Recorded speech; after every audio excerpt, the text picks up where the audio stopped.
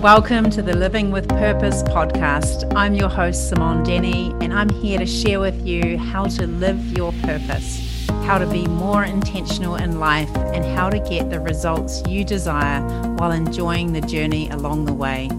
I coach people around the world on how to find and express their unique blueprint in the world.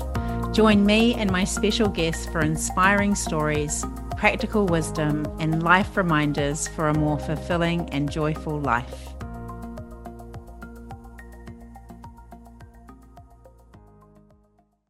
Hello, and thanks for joining me here today for a discussion around how we get back on track. I'm going to share with you 7 ways that we can get back on track, get back into flow.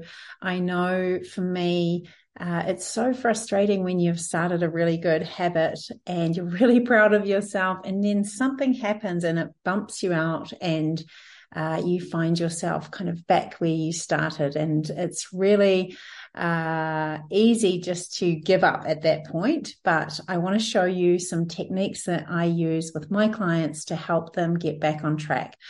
Sometimes, following a program that we've been working together maybe for 10 weeks, and we've been showing up each week and having lots of accountability, and then the program finishes and often people suddenly feel like they've lost their momentum or their motivation or their accountability, which is actually one of the reasons why I created my membership, The Hatchery, for people who've done work with me, because there was this real need to keep that momentum and motivation going, to keep intentional about life and living on purpose, which is what my work is all about. So I think we probably all can recognize these times when we do feel like we're in flow, feeling like we're moving forward, we're accountable for our actions, we're practicing a new habit or ritual, or maybe we've given up a habit. I've recently given up my daily dark chocolate little afternoon snack, and partly that was because I've been traveling so much and I've just got out of the routine. But I feel like I'm like on the edge right now as I speak to you. I was like, oh, I could just have a little piece of that chocolate. But I'm just trying to break that habit and maybe not make it a little daily occurrence for myself. So whether you are wanting to stay in a good habit or you're trying to break a little habit or a big habit that you've got, hopefully today is going to help you with this. So often we give ourselves a hard time when we do, we call it falling off the wagon or we go off track. But the reality is that you're never back to that very original state, because you've proven to your brain that you can make a change, that you can be committed. And that's what I'm often saying to people, is just remind yourself of what you did show was possible before just berating yourself to give yourself a hard time. And when you give yourself that hard time, you kind of go into this shame cycle, which makes it actually worse. So if you have fallen off the wagon, just try to be gentle and kind, and not enter into that self-shaming model. So some of you might be wondering, where is this term? I was curious, this term falling off the wagon come from? And it's actually an American expression, and it used to refer to these water wagons that we used to sprinkle water on the streets to keep the dust down. That was during the Prohibition time in the 19th century. And at that time, apparently, men would climb onto these wagons and they took an oath, which is like saying, I'm starting a new habit. And they would give up alcohol and drink only water on this water wagon. And that gave rise to this idea of the water cart, the wagon. So they were on the wagon. And when people obviously broke their pledge, broke their oath, they started, drinking again, and they'd say, we've fallen off the wagon. So, that can happen to any of us for a number of different reasons. And it might be, overeating, it might be exercise, it might be alcohol, it might be just your daily meditation practice. But yeah, today I want to share how we get back on the wagon and keep moving forward. So often we will, the thing that we will wait for is to feel motivated to reset that habit again. We kind of just in that limbo of not being on track, or we've kind of fallen off the wagon and we're waiting to feel motivated. But, this can be a really, really long process to wait for motivation or wait to feel like you've got the willpower. So I really recommend that we take the action first, because action actually builds the momentum and motivation, not the other way around. So my first recommendation for getting back on track is to really create some snack-sized tasks. I call them snack size, because our brain gets really overwhelmed with big things. So just imagine putting your full day of food in front of you in one sitting, all the plates and foods in front of you. It feels like too much if we said eat all of that at once. So the brain loves these bite-sized, doable tasks that feel achievable. And one of the main reasons that we get off task is that it feels too big, it feels too much, it feels too overwhelming, and the brain just says, no, thanks, I can't do that.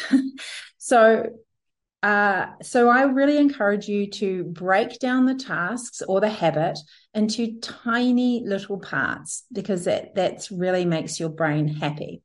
So 2 minutes of meditation, start with that, or 15 minutes of course content for those of you who are trying to finish a course.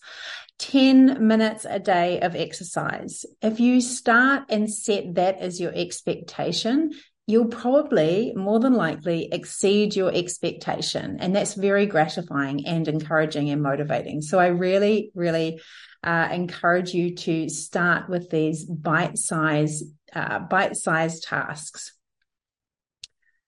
So the next one number 2 is to create a cue. So we know from habit experts like BJ Fogg or James Clear that having a reminder or a cue to take some kind of action really helps us get back on track. So a reminder might be an alarm, which you set maybe during the day, and you set it to remind you to do certain things. It could be just doing deep breathing. It could remind you to get outside. It could remind you to do some sit-ups, whatever that is. Setting out these cues or reminders. You might want to put your yoga mat out the night before, or you might want to cut up some vegetable snacks in the fridge, so when you are looking for that snack, you're reminded to eat those instead of maybe having a box of biscuits or chocolate right in front of you. So on the flip side, if you're trying to break a habit, you want to take away any reminders that draw you to that habit. So we know this from things like social media, which are just so deliciously enticing that we want to remove the reminders of those, turn off the notifications or other apps that are popping up. We want to stop buying the wine that we feel like having every night, or the chocolate in the cupboard, or we want to hide our phones or remote controls away at certain times of day. It does sound extreme, but it is actually how we can help ourselves to break a habit. When we see something, we feel very enticed and drawn to doing it. The third one is to befriend yourself. So when we fall off the wagon or we go off track, often the natural tendency is to criticize ourselves. As I said, we berate ourselves, or we judge ourselves. We tell ourselves we can't finish things, or we're a failure. And research shows that this inner critic actually doesn't motivate us. Sometimes we believe that, we need this harsh voice to motivate us, but it actually doesn't work like that. It actually demotivates us. But if we show ourselves self-compassion and we can have still a frank conversation and a strong words to ourselves, but we do it in a kind way. Like, Simone, you fell off the wagon. It wasn't great, but I know that you can get back on the horse. I know that you can not eat any chocolate today, or you can finish that chapter of the book, or you can do whatever it is. So you need this inner coach going, and some of you have heard me talk about that.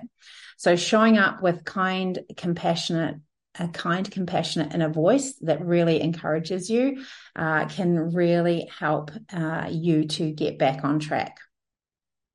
So the fourth one is to flip the script. So what I want you to do is to notice the story that you tell yourself when you fall off the wagon and you head off track. So that's just some of the words I just noted for you, so that you never finish things, that you're lazy, that you're not good enough, you're a bad person, you're not smart enough.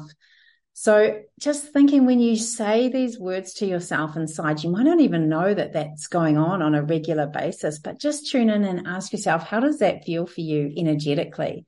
Is it inspiring and motivating for you to take action, or does it bring you down? So often the old script that we're telling ourselves feels like a closed door. It feels like, that's it, you have failed, just stop right there. So what we want to do is create an open door script. And that really, when we change into the open door script, that's offering possibilities. So we're saying, I can get back on track. I am improving every day. I'm committed to being a finisher. So even just for yourself, if there's some area in your life right now where you have been giving yourself a hard time about not following through, maybe you could just rewrite that story of what you've been telling yourself and create an open door possibility of what maybe you would like to step into. So we are at number 5 now. I think I haven't written the numbers down. Befriend your calendar. So if you've been with me for a while, I know you're probably doing a big yawn right now, because I'm always talking about being committed to your calendar. And I'm a really big campaigner of making dates with yourself in the calendar. So blocking out time in your calendar for important tasks, habits. And this really demonstrates that you honor your own time and your own growth, and that you believe that you are worthy of committing to yourself. So your appointment with yourself is like a boundary between you and the rest of the world. And every calendar entry that you create says, I'm worth it. So get into your calendar and start scheduling those important things that you have been delaying.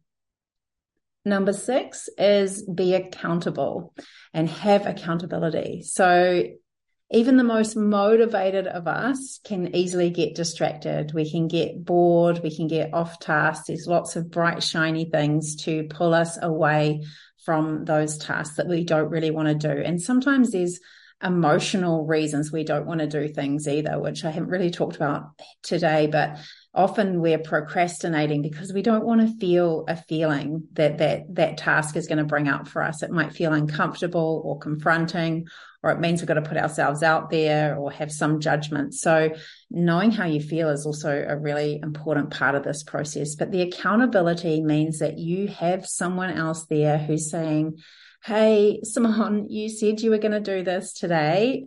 Have you done it? And how can I support you to do that? And when we have, or even just know that we've got someone else holding a deadline or holding that energy for us, we really increase the likelihood of doing that task. And a lot of research shows that this is how it is, which I'm a big firm believer in setting up accountability groups and making sure that we've got people who are supporting you to move forward, to get back on track. And we see this time and time again. So number 7, our last one, is to celebrate your wins. Our brain is motivated by pleasure, especially our old part of our brain. It loves to move away from pain and move towards pleasure. So if you can find ways that you can reward yourself for completing your tasks, even those tiny tasks, that can really help you get back on track. And again, this is part of the habit setting theory, that we always want to have some kind of reward that we associate with that tasks. And that could be, you could be doing it on incremental rewards. Maybe when you just do a little, maybe you go without a drink for 2 or 3 days, you give yourself some kind of reward, but it's not the drink itself. So it could just be, if you meditate each morning, your reward at the end could be your morning coffee or your cacao, or something that you then habit stack with that task that you now associate. I get that reward when I do that. I just do that with my run, and I just love listening to my audiobooks and podcasts in that time. So I'm always really motivated by the reward of getting that time to do that. So, so they can be little mini rewards that you do in the day. Maybe once you finish a hard task, you can take yourself for a walk, a swim. Maybe you get to read a book that you've been wanting to read. And that's one way to do it. Or you can set yourself a larger reward so that once you have completed the whole task, you get maybe over a number of days or in 21 days or a month, then you get to give yourself something that you really desire and you feel like you're really enjoying and celebrating the win of doing that thing. So maybe after 21 days, you get to have a massage or you get to buy something or whatever that reward looks like for you. We know that celebrating the wins is, as a coach, it's a really, really important part of our process. So those are our 7 points that I want to share with you. And then I've got a few questions that maybe you want to take away and journal or write about. So just to recap, we've got make sure you do snack-sized tasks. So break them down into tiny parts. Create a cue, that reminder that reminds you to take an action or to not take that action. Befriend yourself. Remember that kind, compassionate way will help you through this process. Flip the script, change the story to possibility, and then befriend your calendar. Be accountable and have accountability. Celebrate your wins. So those are the 7 points I really encourage you to embody and to take with you and practice, because just listening to them will not create the change. It's the action that creates the change. So 4 questions you might want to take away from this is, and you can jot these down, is just what is the smallest step I can start tomorrow? Just that tiny first step that would help you get back into flow and momentum and get you back on track. Are you willing to make that first step official by putting it in the calendar? That's your willingness to commit to yourself. And the third question is, who or what will keep me accountable to that? And finally, what encouraging words do I need to remind myself? Okay, just remembering that we are way more motivated by our, the kind, compassionate words towards ourselves. If you think about those teachers and mentors in your life, who were the ones who inspired you, the ones who told you you can get back up, you can do it, I believe in you. And the same goes for when we're trying to get back on track. You need to be your own inner coach and a mentor and just get back on the wagon. All right, everyone, feel free to share this podcast if you enjoyed it, post it on Instagram, or just send me a DM and let me know how you're going at getting back on track.